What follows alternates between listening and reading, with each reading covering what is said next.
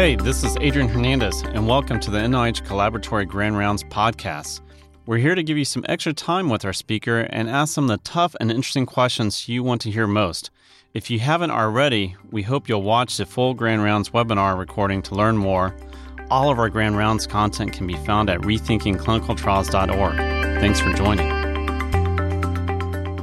Today, we're here with Erin Holve and Russell Rothman, who will be reflecting on from observational studies to pragmatic clinical trials, almost a decade of research in PCORnet. It's really a pleasure to have both of you join us today for this podcast. Russell, I'd like to start with you. You and I have been with PCORnet since the very beginning, and I'd love to hear your reflections on some of the major accomplishments from these almost 10 years of work as a network. Yeah, thanks, Leslie. It's really been an amazing ride. I think we've come a really long way since we first started the network a little over 9 years ago. And, it's amazing to think about when we first started, we came to this meeting with PCORnet in Washington, D.C., and we really had nothing. And from that, we've built a tremendously successful and large national network to support patient-centered research. And I would highlight a few key accomplishments. I think first of all, and most importantly, was building the network itself. And, we now have 8 large clinical research networks that represent over 60 health systems from across the country that really come together almost every day, interacting about how we can do research and how we can do impactful research that really makes a difference. And so we've created a great sense of unity with the network really coming together and thinking about how we can do studies, small studies and large studies, and really try to do studies that can have national impact on how we learn about healthcare and how we deliver care. So I think building the network is in and of itself been a huge accomplishment.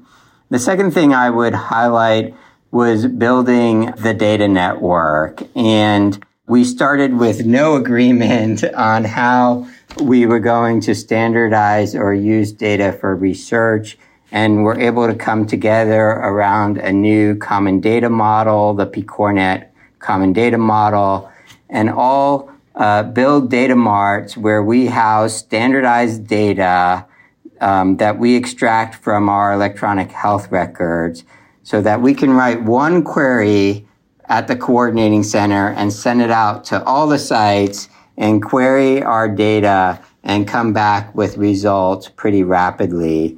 And not just to build the common data model, but to do it in a way where we do a lot of quality checks and we have a lot of deep data. And we have potentially, with appropriate regulatory approvals, identifiable data. So we can not only dig into that electronic health record data to understand more about health issues, but we can use that data to potentially identify study participants and contact them for recruitment into observational studies or into pragmatic trials. And we can also link our data to other sources, to claims data, to geocoding, to registries, to really get a deeper understanding of social and other determinants that impact upon health, and to also be able to follow patients longer when they do participate in studies. I'd also highlight the work that we have done in doing comparative effectiveness research and pragmatic clinical trials. So we've been able to do some pretty impactful large national trials. The Adaptable study was our first large national trial. We successfully recruited 15,000 participants to try to understand the optimal dose of aspirin. We're currently participating in a large NIH-funded study called Preventable that's already recruited over 5,000 older patients, 75 and older, to understand the role of statins in preventing dementia. So we're able to leverage the common data model, our network connectivity, our stakeholder engagement, and other components to really rapidly perform these large national trials that are patient-centered and focused. And then finally, and perhaps most importantly, I would highlight all of the work we've done around engagement, really ensuring that every project that we do in the network engages patients and other stakeholders in identifying research priorities, in designing the research, in performing the research, in analyzing the research, and ultimately in disseminating the results. Russell, thank you for highlighting those major accomplishments. That's a lot of work in a relatively short period of time. Let me maybe follow up and ask you to think back on what are some of the major lessons that either the PCORnet community has learned along the way or that others outside of PCORnet have been able to learn from the network as it's developed? There's been a lot of great lessons learned along the way. Probably one of the most important lessons learned is just the value of coming in with shared goals and then actualizing those goals. The one thing that we had going for us at the beginning of PCORnet is everybody who came together at the beginning was really passionate about this idea of how can we do research differently? How can we do research that is more patient-centered, that leverages informatics and other tools to be more efficient, and that really embraces stakeholder engagement in everything that we do. And I think with everybody coming in with that goal, people were really willing to push the envelope and make sacrifices and really do what needed to be done to make the network work successfully. I think that the other lesson learned has, though, been around allowing the network to operate both as a cohesive group, but also having some independence at the individual site and data mart level so that each health system still has governance over their own data and how they access and work with patients. So we really operate both individually and collectively at the same time. And that allows us to be very successful because we can work individually for the things that need to be done at the individual level in terms of contacting and connecting with clinicians and patients and electronic health record data, but then come together collectively for the things that require us to share things for research and other purposes. And then finally, I would say the third lesson learned is being willing to take some leaps of faith when pushing for innovation and pushing the margins about how things should be done. So sort of pushing people to stop doing things the usual way and start embracing how to do things differently. And some of that required sharing new approaches to our local IRBs and saying, hey, these other 5 sites are doing this, or these other 10 sites are doing it this way. Can we do it this way too? We're now in the 2020s. We need to embrace, new technologies, new ways of contacting and following participants when we do research, just as an example. And, trying to help move our systems forward by really embracing innovation and working together to sort of push the envelope to do research in new ways. Great, Russell. And my final question for you requires that you pull out your crystal ball and give us your sense of where do you see the network going from here? Yeah, I think we're very excited about the future of the network. I think there are tremendous opportunities for the network to continue to grow and support patient-centered research. For one thing, we're very interested in expanding the reach of the network, adding additional sites over time that allow us to engage more diverse populations from across the country. We're very interested in expanding the depth of the data that we have right now. We have very deep electronic health record data. We're interested in expanding our efforts to link to other data sources, but also to bringing in a lot more patient-reported measures, including patient-reported outcomes. Again, our network is very patient-centered, so we really want to do what we can for every research project and within our own health systems to think about how can we better capture patient-reported data so that we're doing research that is as patient-centered as possible. I think we want to continue to embrace new technologies in terms of how we leverage, access, and use data and collect data from patients when we do research. And then finally, I think we want to continue to build out our infrastructure to support engagement activities, including things not just on the front end when we engage patients and other stakeholders into projects, but how we return results to study participants and how we share those results back out to health systems, to policymakers, and to others to really have an impact on how healthcare is delivered. Thank you, Russell. I'd like to turn next to Erin and first of all, invite you to add anything to Russell's perspective on where the network is and where it goes next. Well, thanks so much, Leslie. Really appreciate the opportunity to talk with you all. And, likewise, I share Russell's enthusiasm and excitement about not only what the network has accomplished, but where we have yet to go.